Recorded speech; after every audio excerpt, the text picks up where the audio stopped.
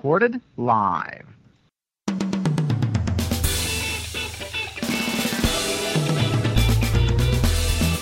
Welcome to episode 26 of Scuba Obsessed.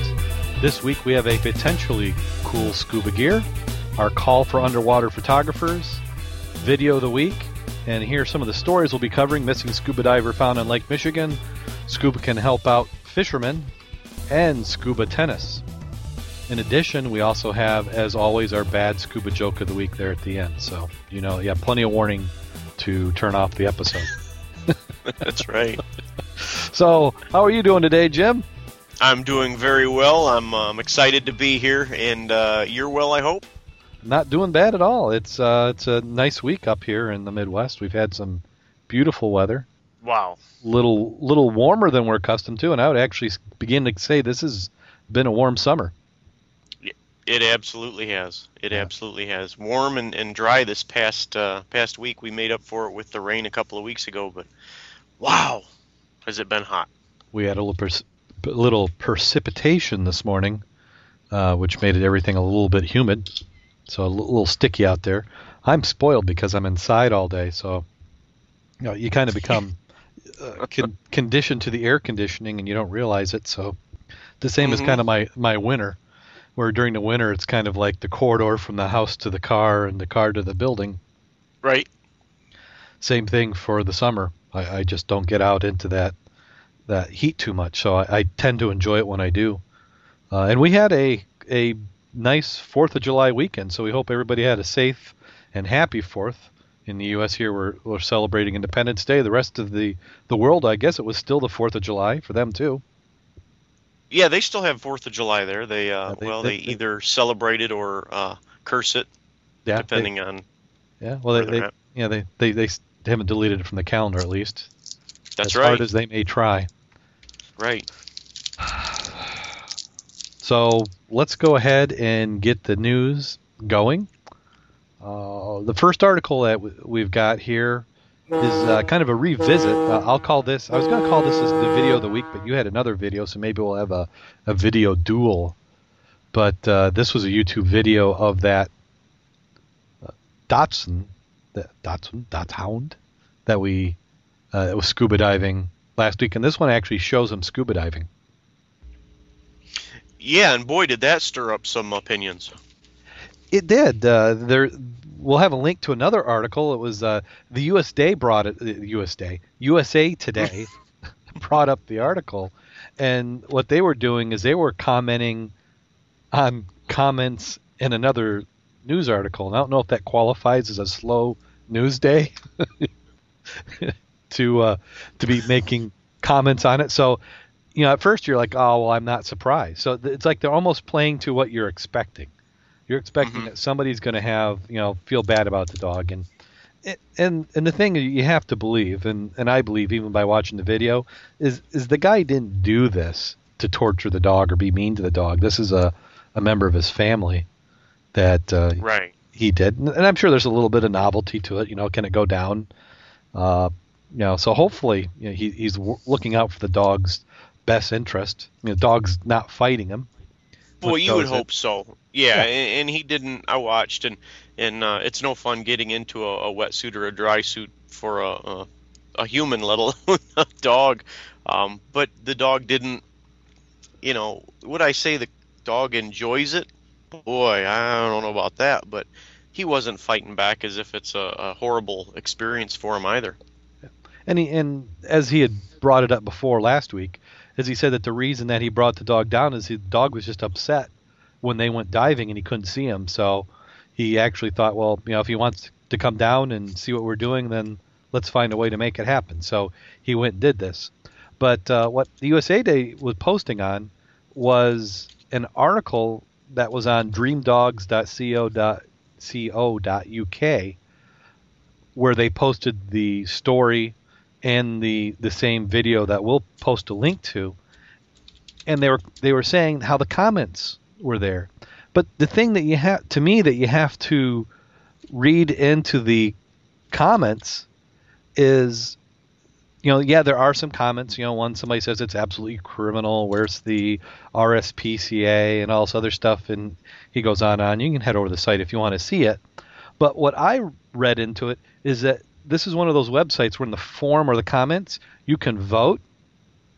And the negative comments have 0 vote.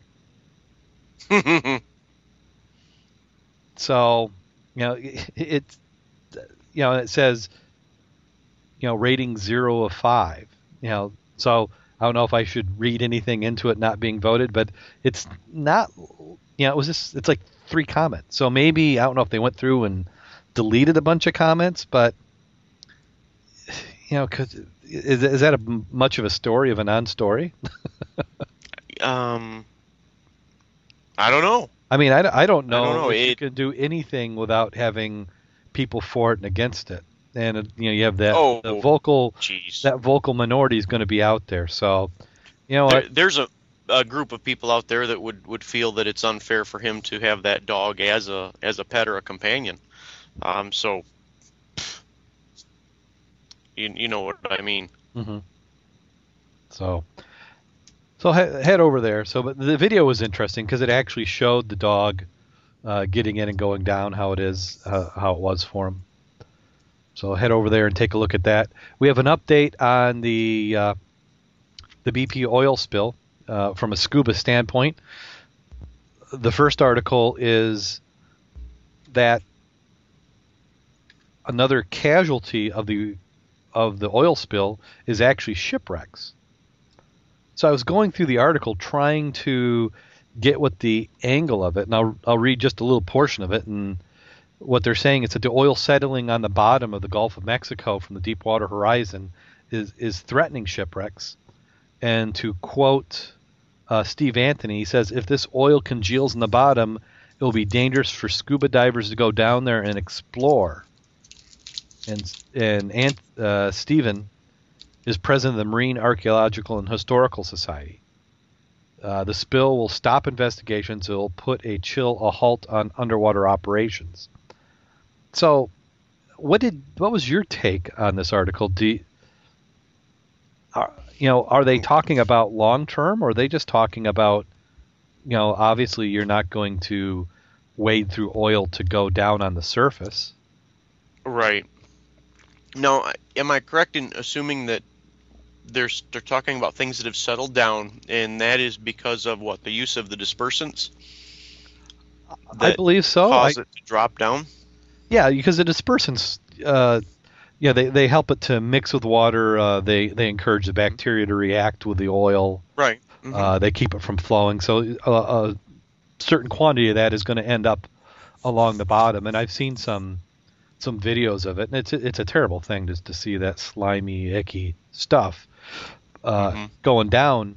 So, but that's what I was trying to feel. It says if this oil congeals in the bottom. So if they're talking about now,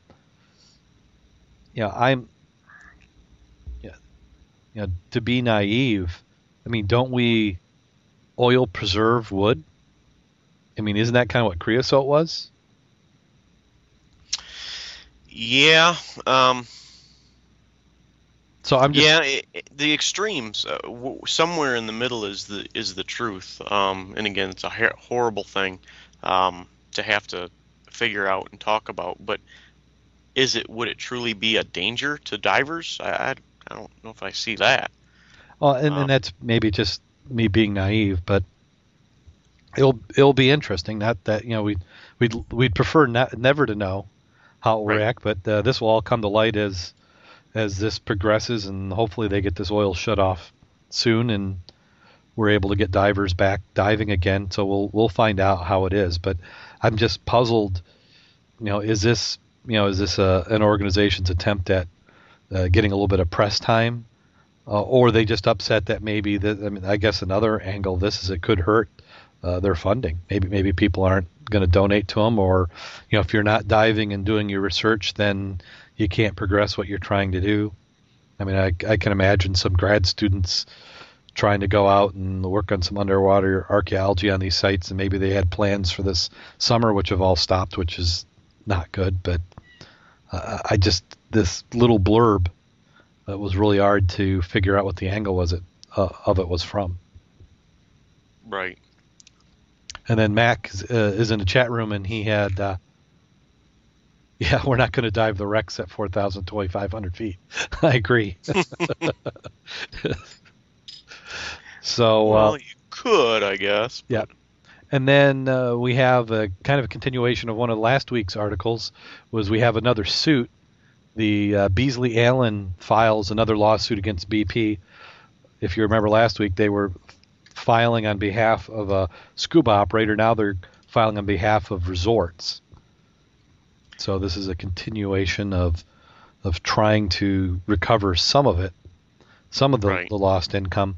And what I'm trying to figure out is when they're suing, what are they suing for? Are they saying, because we're seeing, everybody's probably seen the BP commercials where they have the claims adjuster on TV saying, we've already given out so much money. We've got a couple billion set up. Then we've got 10 billion in there. Is it 20 billion? Yeah, 20 billion in the compensation funds to cover the claims. So why is there a lawsuit? Are they not getting enough, or they want more? Is this negotiation? It makes you wonder. I would hope that people aren't trying to cut a fat cat off of this deal, because there are going to be a lot of people that have lost real wages and real livelihoods, possibly for, in the case of some of the fisheries and things like that, a generation or more. But I just hope that people don't get greedy when they see the big pockets of either government funding or BP funding, just for the sake of making a windfall profit. That would be horrible. Yeah. Well, the one thing is is like one of them, they're saying, and this is a quote from one of the people at the firm, falling real estate values are just one more consequence of the environmental disaster. People who have purchased property as an investment or simply trying to sell their home will be negatively affected in the oil spill. So what I'm getting is, forget the people who are just trying to sell their home, people who have purchased property as an investment. And I think you can change that term investment to speculation. So were there people who were hoping to get in on a short-term return, call them carpetbaggers or outsiders who went and bought property? Are they now were they upset that they couldn't flip? Because, understandably, this is going to lower property values. Uh-oh, we lost Jim. Here, we're coming to get Jim back. I should play music. We'll be back in just a minute.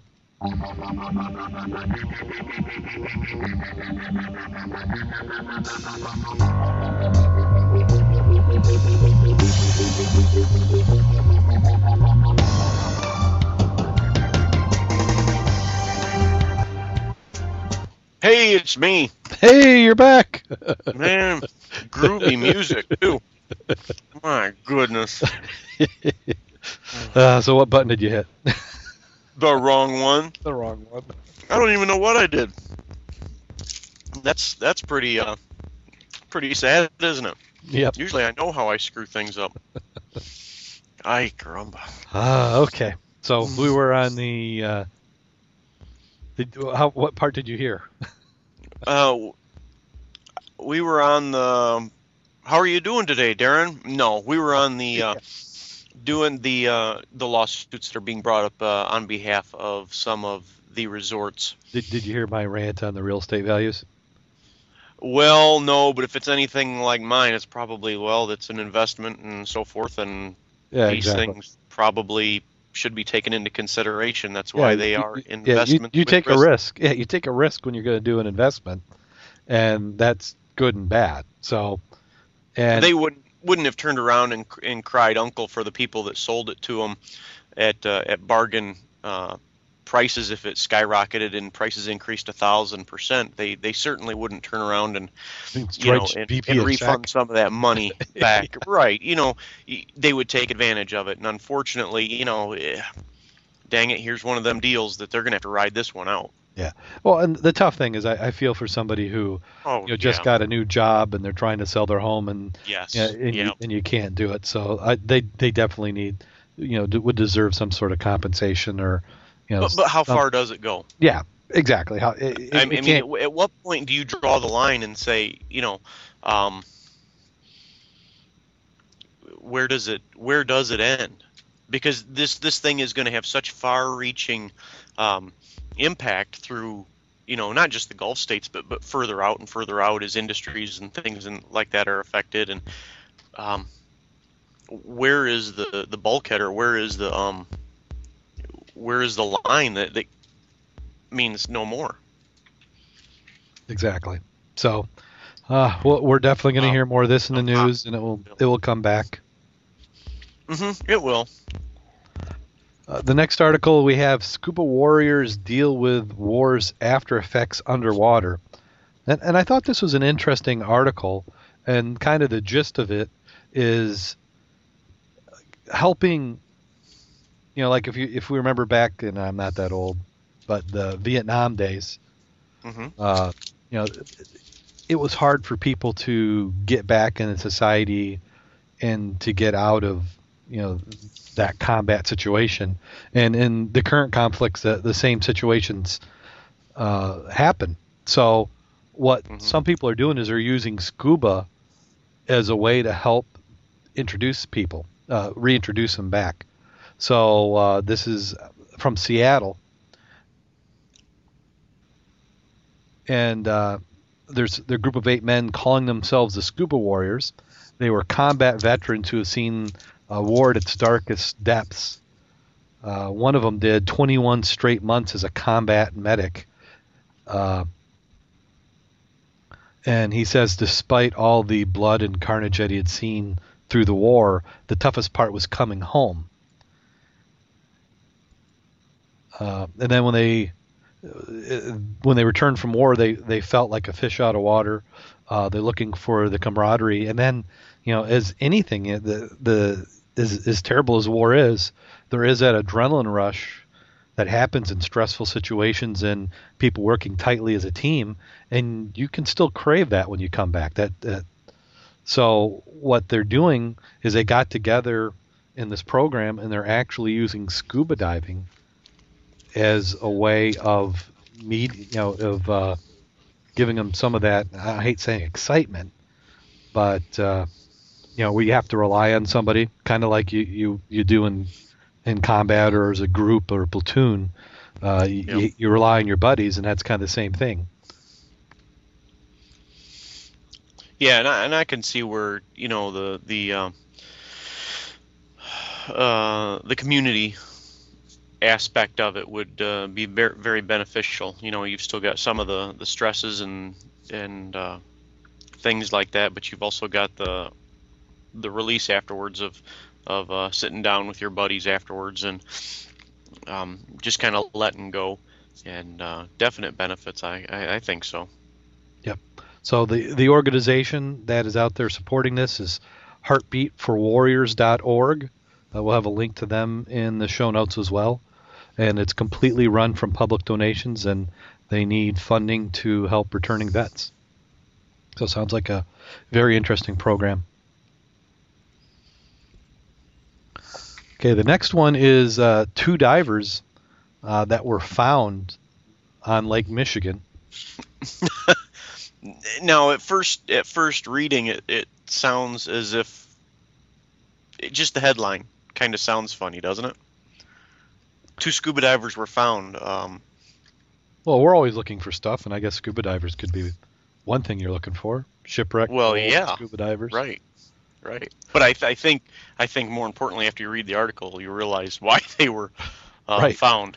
Because they had a problem. Exactly. So it was 2 divers, and the challenge I'm having, because I'm not real familiar with the geography, is where they actually were. I understand that the 2 divers were from the Milwaukee area. The first one was David Rittiman, 29, and Jamie Smallish, 28. And they mentioned some beaches: Harrington Beach State Park near Belgium in Ozaukee County. So at first, because they say Sheboygan, I was thinking that maybe it was like Michigan, but it must be just north of Milwaukee there. Yeah. So what had happened is they were diving on a wreck called the Niagara. That's a wooden steamship that carried thousands of immigrants to Wisconsin before it went down in 1856. In the sinking, they estimated that it killed approximately 180 people, and the wreck now lies in 52 feet of water. So it wasn't that deep a wreck, but It sounds like that there were some currents that day, either currents or wind. So while the two divers were down on the wreck, the boat drifted away. So they came up, boat's not there, and they're looking, boat's kind of moving that way. I don't know if I'm ever going to catch up to it, or I can swim 1 mile in, because we frequently are diving a mile, 2 miles, 5 miles, 9 miles from shore, and that shoreline looks awful close, doesn't it? Yeah, well, out on the water, your depth, your perception of depth is way off. What looks to be half a mile or a mile can be much farther than that. And when you're thinking about swimming, that mile looks very far.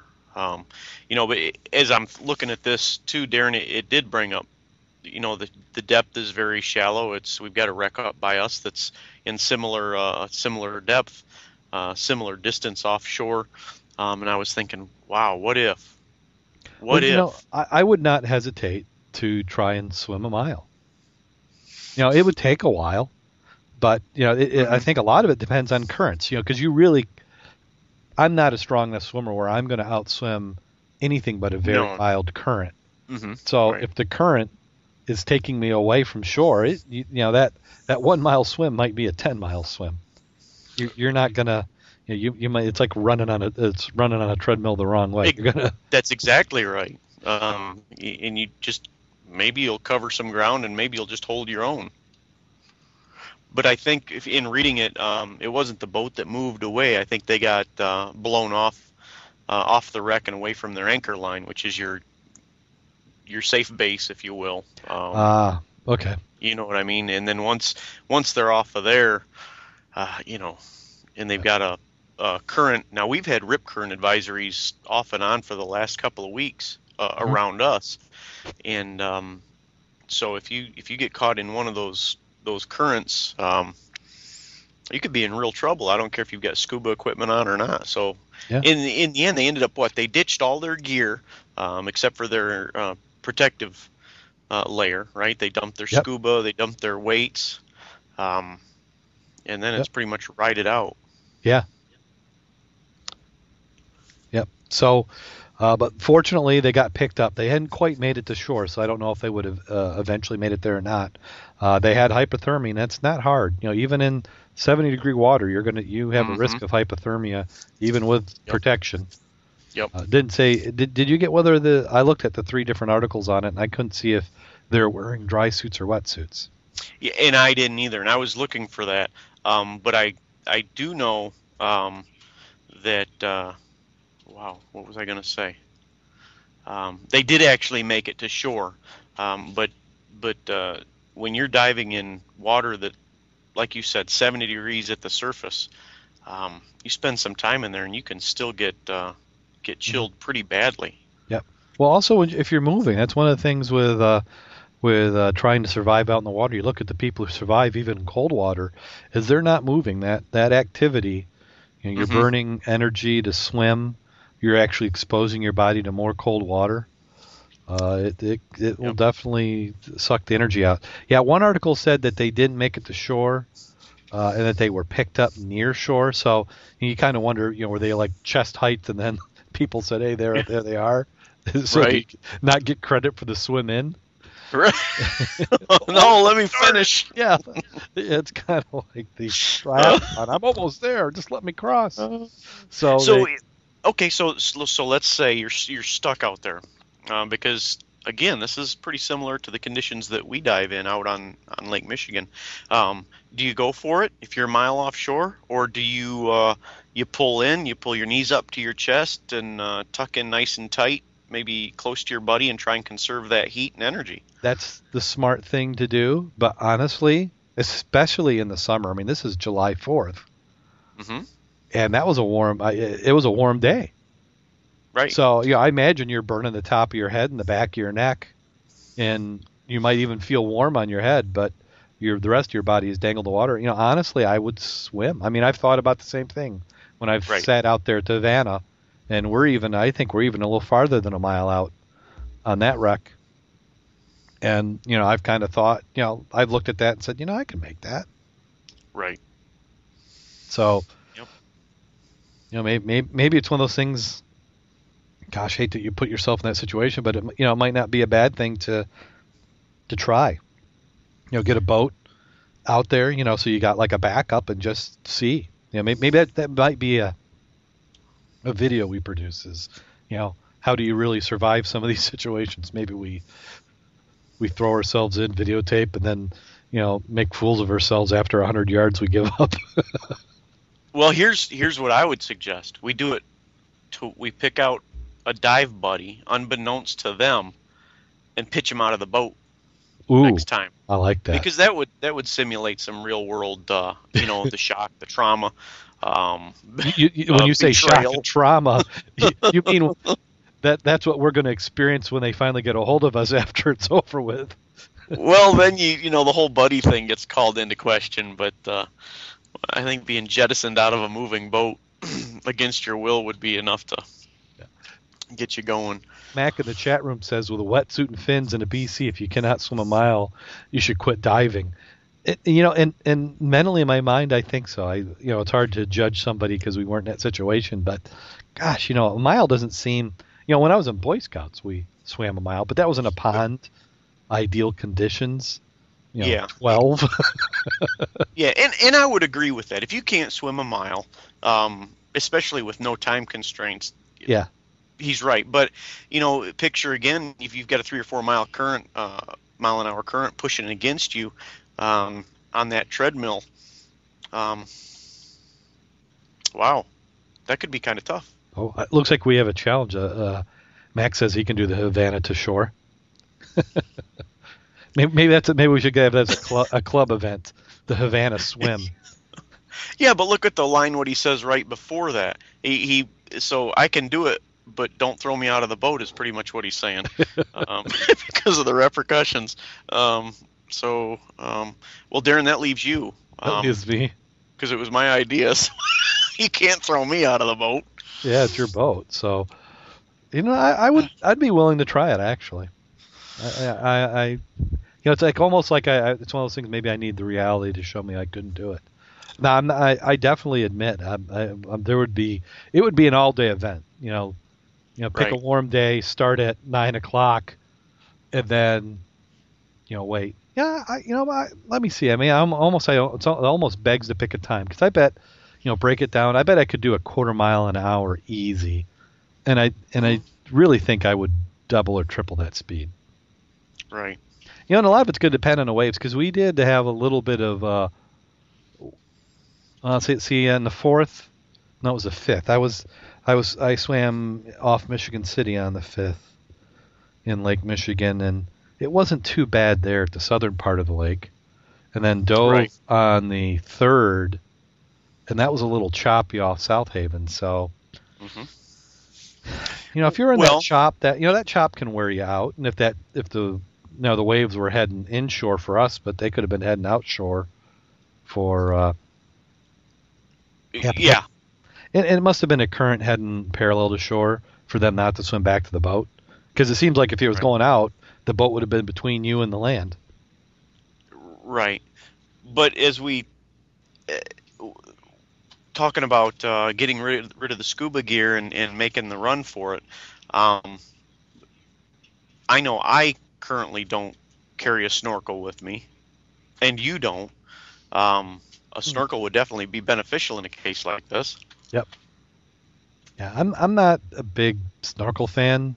We've had this discussion before, but it seems like it gets in the way. I get it caught on stuff. Your mask gets knocked off. Right. It drags. It gets in the way of this and that. But I would admit, because I have been looking for like a foldable or a compact snorkel, and actually my snorkel's about the best I've seen for being compact as it is. Maybe something that you could pull out you need. But even, I've actually tried to snorkel in rough water, and that almost gives you a false sense of security, because about the fifth time you suck that water going over the top of your head down, that's about it. I'm ready just to rip the snorkel off and and tread water with my head up and get that in your face every time. Yep. Because what I noticed, in fact, this last weekend, and we'll talk about the dive later on, but you start to breathe between the waves. Because the waves are breaking over my head as I was ready to go down the line, and you don't want to be using up your air. I mean, you can have your reg in your mouth and not even worry about it, but you know what? That's precious. Oh yeah, that's air. I mean, it costs you $8 to fill on shore at the most, but out on the boat, it's priceless and can't be replaced. Yeah, well, especially when the dive that we were doing, you didn't want to use any of that air up. And I think, honestly, a snorkel, that would have been a tough one. The waves were high enough; it would have broke over the top of a snorkel. So, okay, well, we beat that one. And speaking of snorkeling, notice the segue to the next article is on that scuba and snorkeling can be a benefit to fishermen. So we won't go and read all the details of the article. And it was a little bit of an odd written article, but I kind of liked the point that the guy was getting down to, is if you're a fisherman and you want to see what it looks like underwater, there's no better way of doing it than to break out the snorkel or learn how to scuba dive. Yes. And this article was written from the perspective of a fisherman who had actually done that. He was over in Lake Erie where he was doing his diving, and there were times where he'd be up there and he goes, I wonder what it looks like underneath, and grabs the gear, goes down, and he notices that the fish he's seeing down there aren't what he's fishing for. So it tells you either need to change bait or change a spot. Right. And then there's been other spots where he went down and saw something that he really wanted to fish for. And kind of an interesting point in the article was when he said he opened his mouth too much, and somebody fished out all the fish that he spotted. Yep. And also a few things that we found, and is that some of those underwater objects, if you're a fisherman, it's a great way to pick up some lures and weights. Because they anchors, or exactly, yeah. You need an anchor. I think between you and me, we got enough anchors, unless we buy a 50-foot boat for the rest of our life. Right. Right, and I suspect Mac picked up another one over the weekend. So, Maybe we need to start an anchor display or shop. An online anchor store. Now that's a niche. Yeah, that is right definitely there. a niche. Pre-owned anchors. Pre-owned anchors. The shipping would probably kill you, though. Well, yeah, and it did break my heart to go in and find out how much some of the ones that we found were new. I know. The cost, it's like, well, that pretty much takes the fun out of that. Yeah, you're thinking you got an $80 anchor and it's like $13.95. Yep. So, but so that was a good article. So if you have some fishermen who, get them into diving, you can kind of talk them into it, tell them that they get to see stuff from underneath. Also, if you're a scuba diver, it's not a bad idea to get some of these fishermen to be your friend, because as Mac has told us, these guys know where a lot of stuff is at snags, and if there's something on the bottom, at least in Lake Michigan, that's snagging, that's there's no natural features in the bottom that are going to be doing that. That's usually man-made and something that you might want to be diving on. Yeah, one thing, not to go back to this, but one thing that jumped out at me in that article is talking about searching for a dive club. How he looked up local dive clubs and tried to find one that was close to him, and that's certainly a good way to get into some of the local waters that you normally would never suspect of being diveable. Well, certainly, as we have found out, they've been there. I'd love to go through a map of our area and then take that to the club and go, okay, who's dove here? Talking to Kurt, there's been some mud puddles that he's dove in. So I thought we were the crazy ones, but it seems like they've been in, we're not the first by any means. Yeah. And then this is one of the odder articles or interesting articles, I'm always looking for an underwater sport that we could capitalize. And this one is scuba tennis. I don't think this is the one. No, I don't think so either. We got the Wimbledon that is heading on now, and I don't really tend to follow that, even though I do play a little bit of tennis. But the British Aquarium, in honor of Wimbledon, had underwater tennis.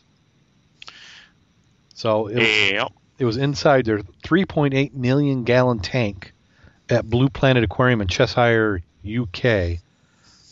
They developed their own version of net play. Intrepid players took water armed with tennis rackets and a supply of specially weighted balls for the undersea match. It was played in honor of the country's premier Grand Slam event. The 9-foot sharks and giant stingrays were spectators. And it kind of made it hard for them to put together any sort of rallies. But it's really kind of neat, though. I mean, you got to watch on your backswing for the shark. Yeah. Sheepers. Well, what I'm thinking is that they could have made that interesting. Maybe stick a little chum inside the wetsuit. Wow. Maybe a meat tennis ball. Yeah. That would have made it a little bit more exciting. It would certainly speed up the action, I'm thinking.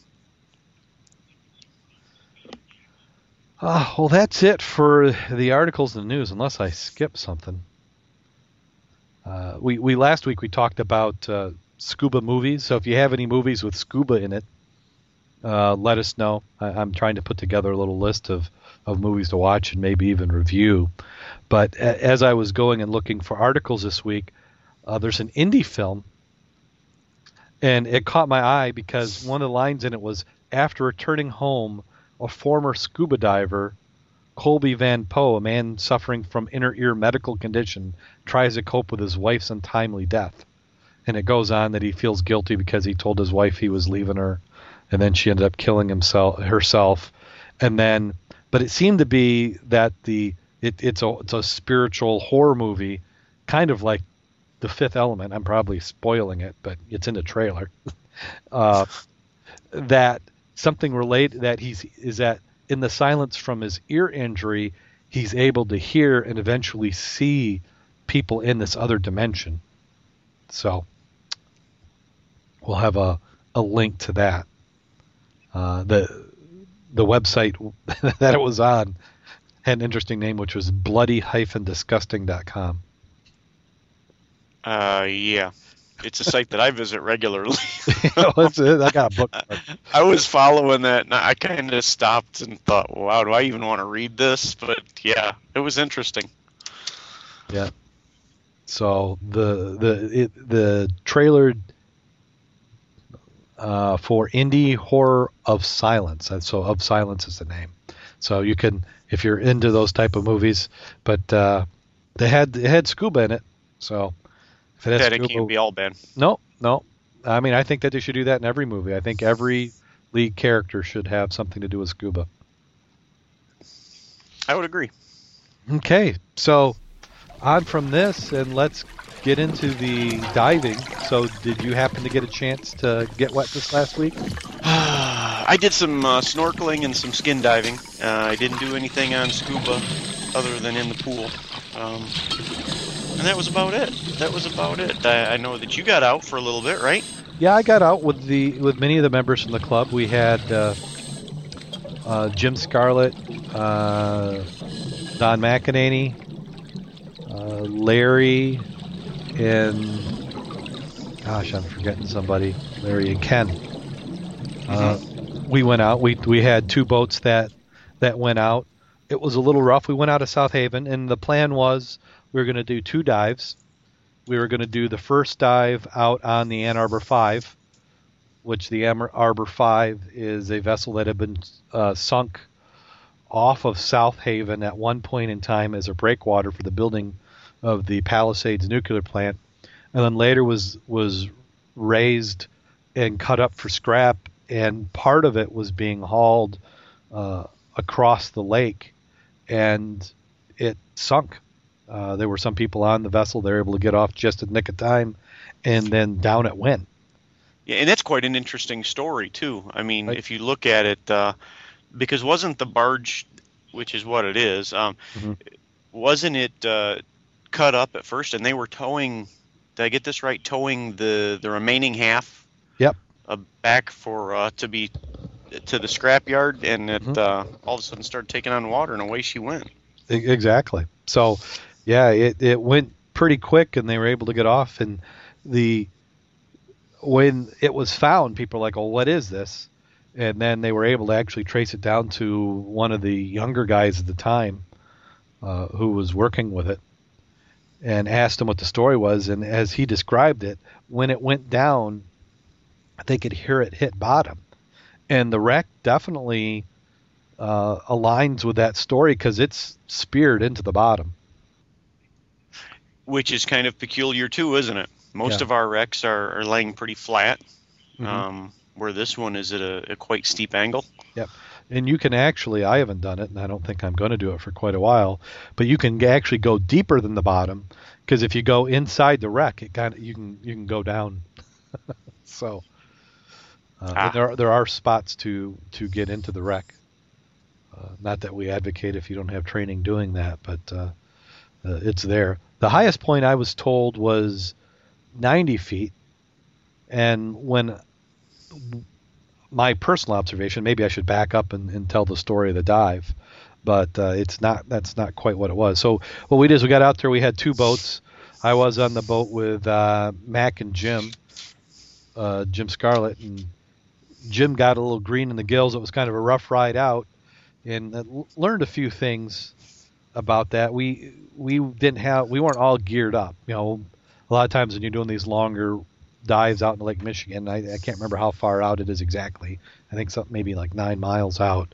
So we're going out into the lake, and it was rough. So we just planned on, well, we'll get there, we'll anchor. Well, there's a buoy on the wreck, so you tie off to the buoy, and we'll get hooked up. But Ken and Larry, they put their boat on, and Jim's boat, because his is about 30-foot boat, and a little bit higher profile, so the wind would take his. He anchored off of them, and so we're kind of in a line.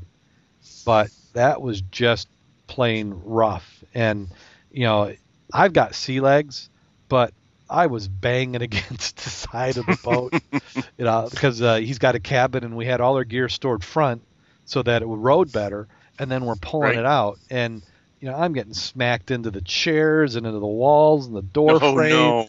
Yeah, and you're just kind of, and you're just trying to be loose to kind of go with it. If you kind of fight it, it just is worse. It's just going to hurt worse, yeah. Yeah, but and I'm doing good. I don't get seasick that often, and I won't say I was seasick, but it wasn't pleasant.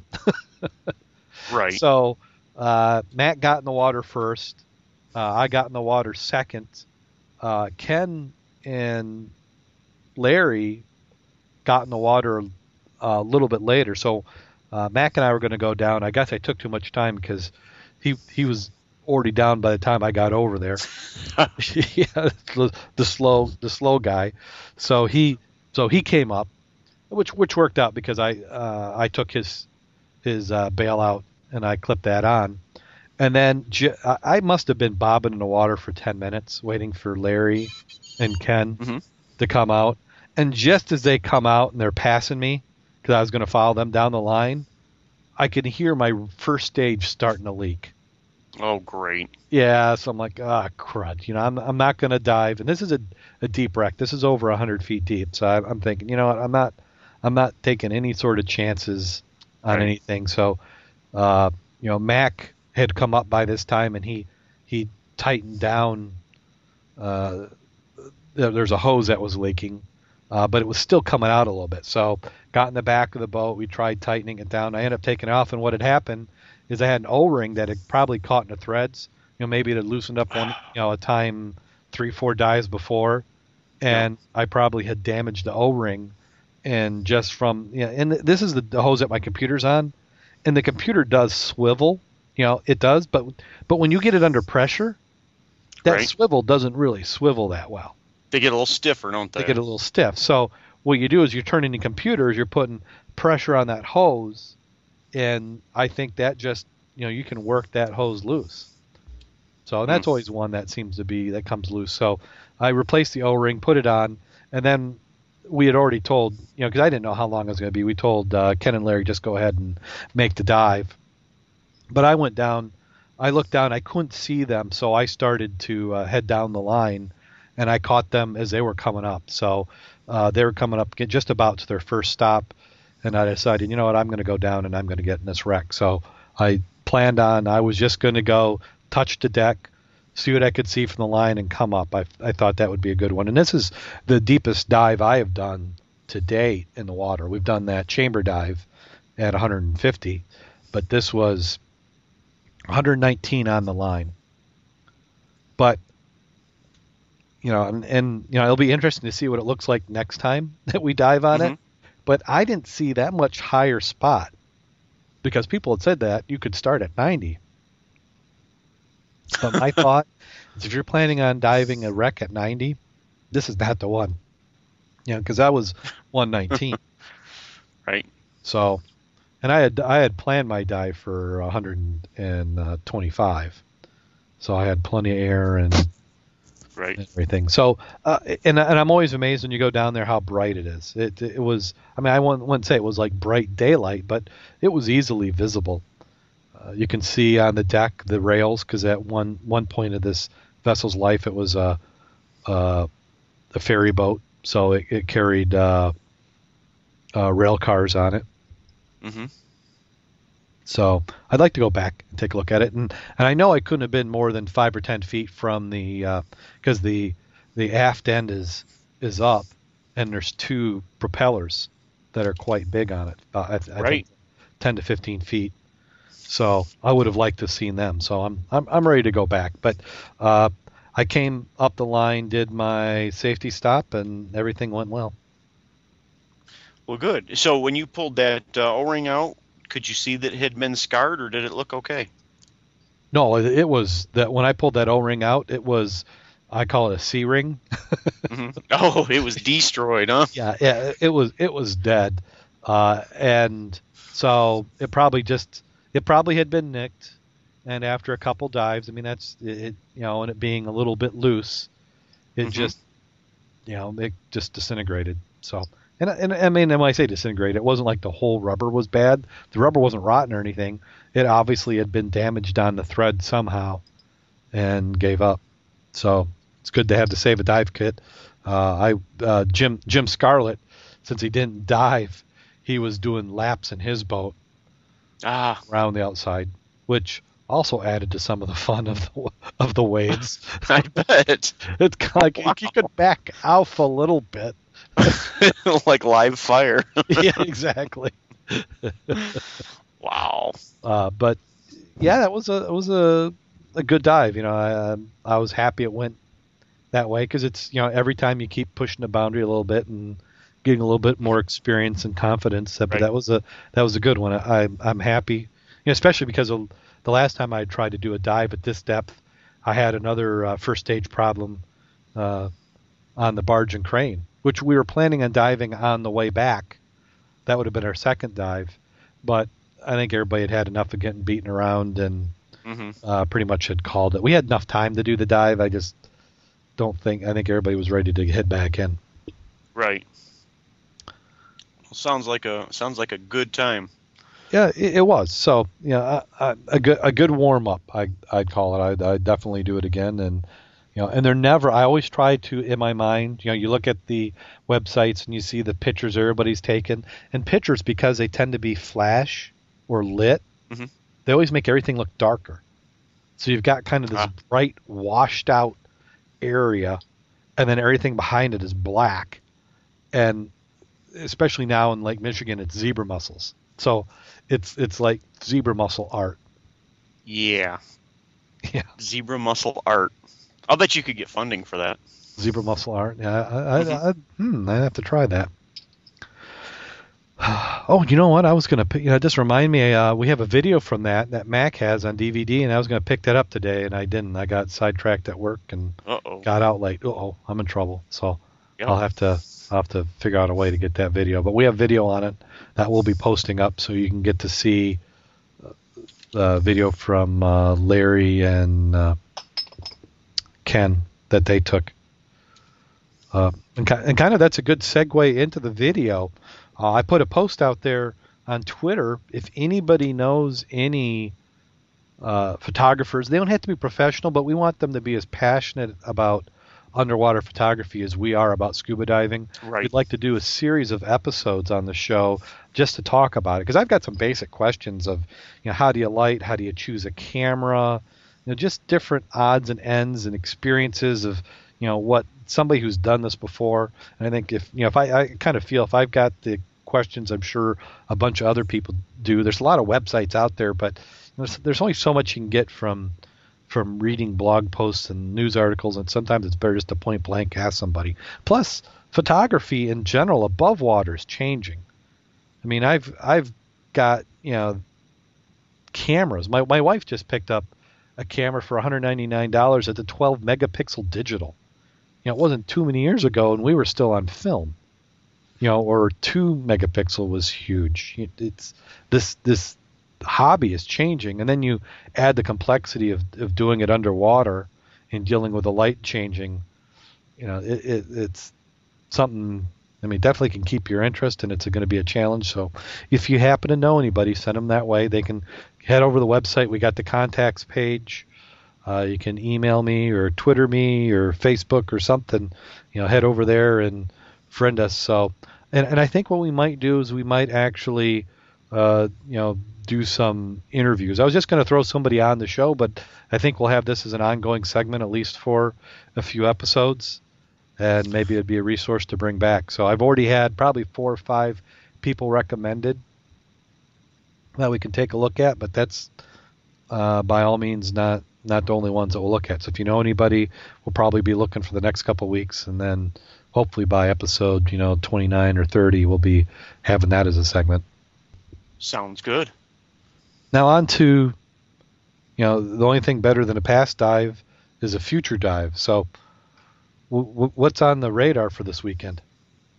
Well, it looks like we might be doing a revisit back to the Ann Arbor 5 if everything goes well. How's that sound to you? I like that. I wouldn't mind that at all. I figured you would. Going to try and rally the troops early Sunday and get out there, providing the weather's good. I've been keeping my eye on the marine forecast, and the only thing different about the marine forecast and the regular forecast is that, the word marine, you can't trust either of them until you look out and see what it really is. But we're hoping for some fairly flat weather to make the run out, have a couple boats out there again, and drop in on the Ann Arbor 5 and possibly hit the crane and barge on the way back in. That'd be great. Both of those wrecks are below 100 feet, and good dives to do some training on. So right, exactly, and that's what I'm looking for. Great. So now, how about Saturday? Is there any shot of doing anything Saturday? Boy, I'd like to. I'm trying to think of a target maybe on Saturday morning, and we've been kind of watching a spot out in Lake Michigan that maybe we can go out and do a survey or two on, or 3 or 4, depending on how long it takes to run a line out. Maybe run a line out to 80 or 100 feet and do a couple of search patterns down there. Who knows? Maybe we pop up right away and our work is done, or maybe we have to do it several weekends in a row. I don't know. Okay. But I would have to have some people that are ready to roll on that. Yeah, that sounds interesting. I was trying to figure out how to sell it to the wife, so I was saying, you know what? Why don't you guys go to Waco Beach?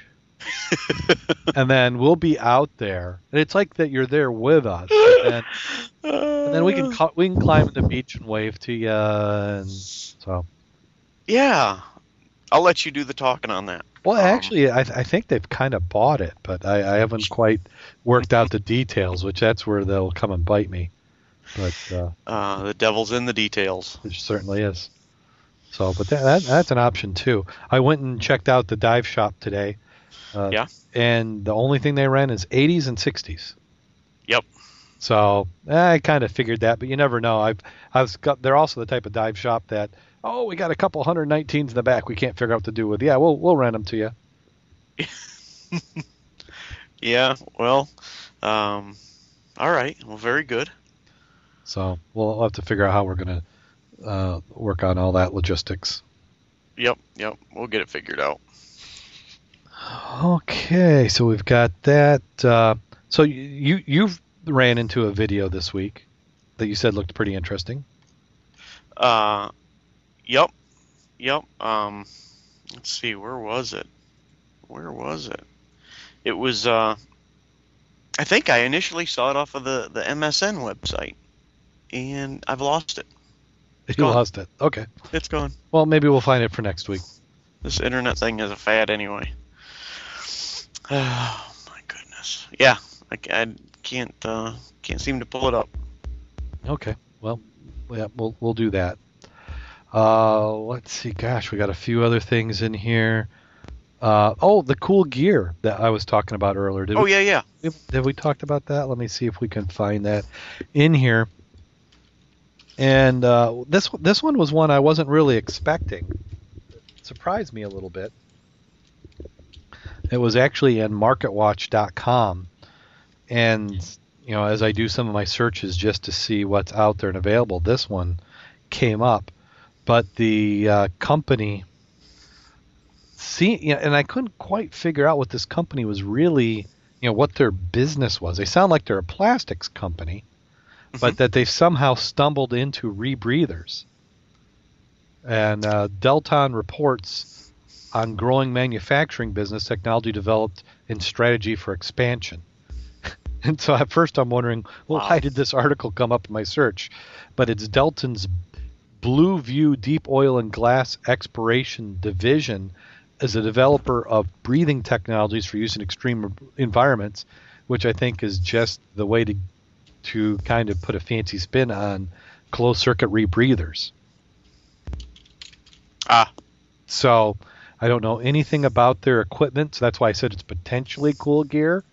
And I went onto their website, which is blueviewdeepbreather.com.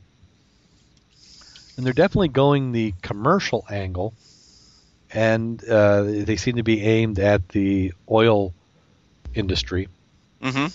So, in fact, even in their press release, they say Deltron recognizes critical need for solutions to improve inspection, maintenance, and repair of oil and gas rigs like BP's Deepwater Horizon. Yeah.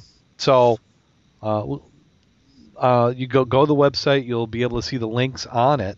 But some of the things that they said, and I really need to dig into it and read some more, but they said some of the benefits of their technology include maximum no decompression time, extended depth capability, stealth with no bubbles, flying after diving, ship bottom inspections, size and weight of packaging reduced, and helium consumption minimized. But the one thing that just kind of went, oh, wait a minute, flying after diving.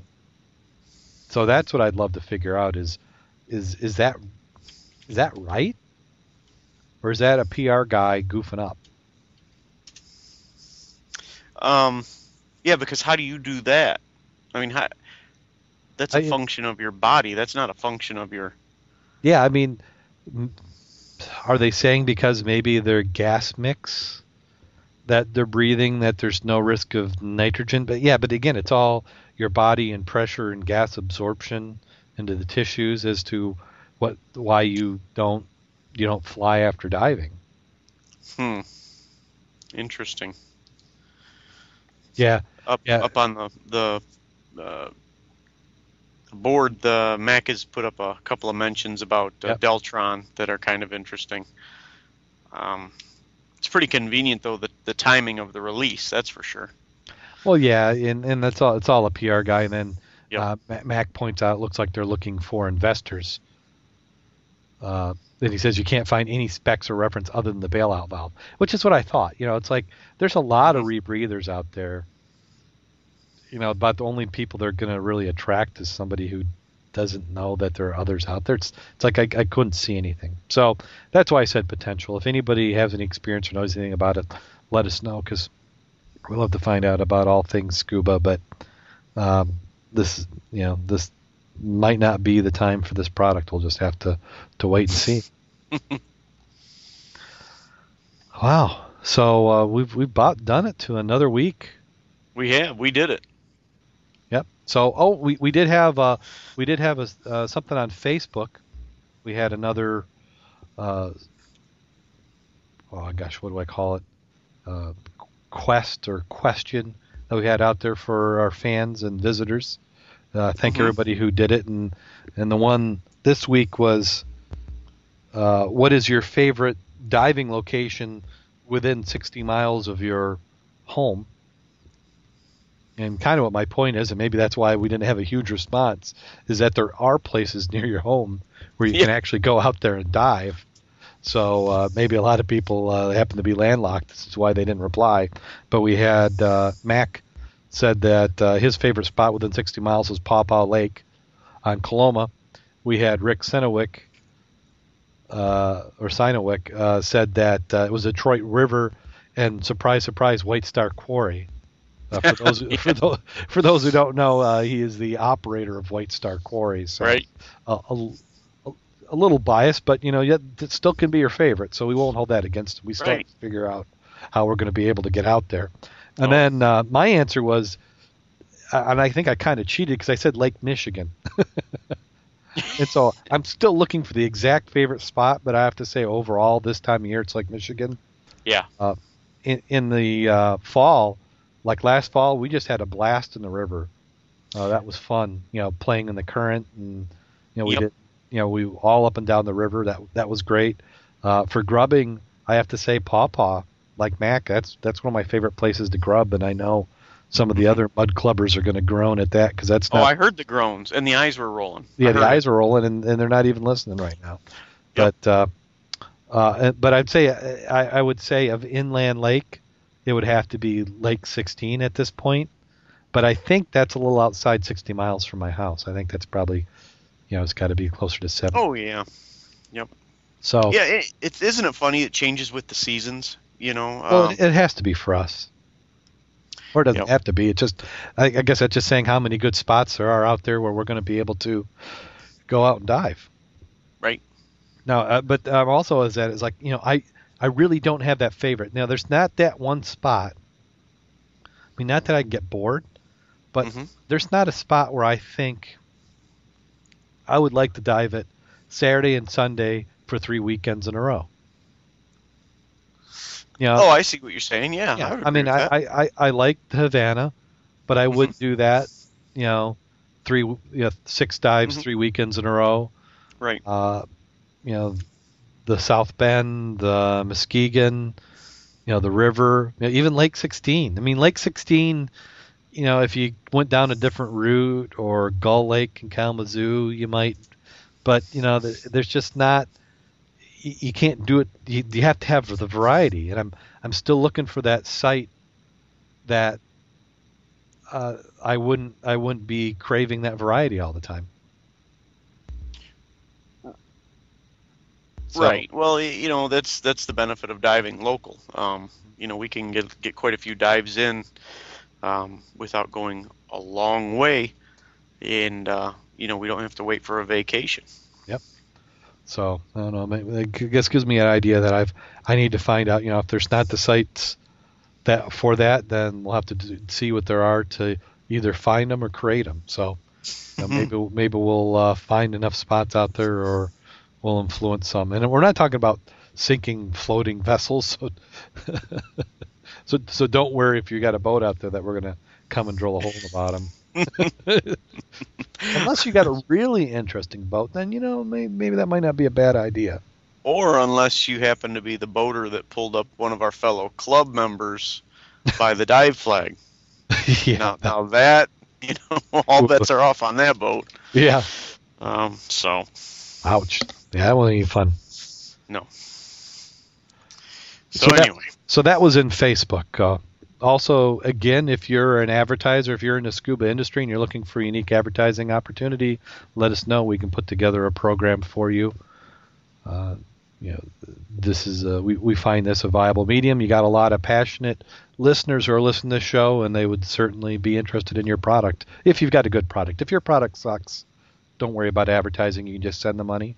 But if it's a good product, then go ahead and advertise and send the money. So right. That's my little spiel in there. And after that, actually, is time for the bad scuba joke of the week. It is that time. It is. So, let me scroll down. This one was particularly bad, so I had to segment it to a special section. Oh no! So, I don't think it's the worst one we have, but it is definitely bad. So, any last words? No. I think I'm good. Okay. Once upon a time, there's a famous dive boat captain. This captain was very successful at what he did and was always able to get divers right on the wrecks. Never did stormy seas get the best of him. He was admired by his crews and fellow captains. However, there's one thing different about this captain. Every morning he went through a strange ritual. He would lock himself up in his captain quarters, and he would open a small safe. In the safe was an envelope with a piece of paper in it. He would stare at that paper for a minute intensely, and then he would lock it back up. After that, he would go about his normal daily opportunities. For years this went on, and as his crews changed, each one became very curious. Was it a treasure map? Was it a letter from a long-lost one? Everyone speculated about the contents of this strange envelope. Well, one day this captain dies. And the crew, just after they had laid him to a proper burial, they just couldn't resist. They had to go in. So they went in there. They all got together. They broke into the safe. They opened the envelope, and the first mate read it, and he turned pale and showed the paper to the others. It had 4 words written in the paper, 2 on 2 lines. Port left, starboard right. You there? Oh, I'm sorry.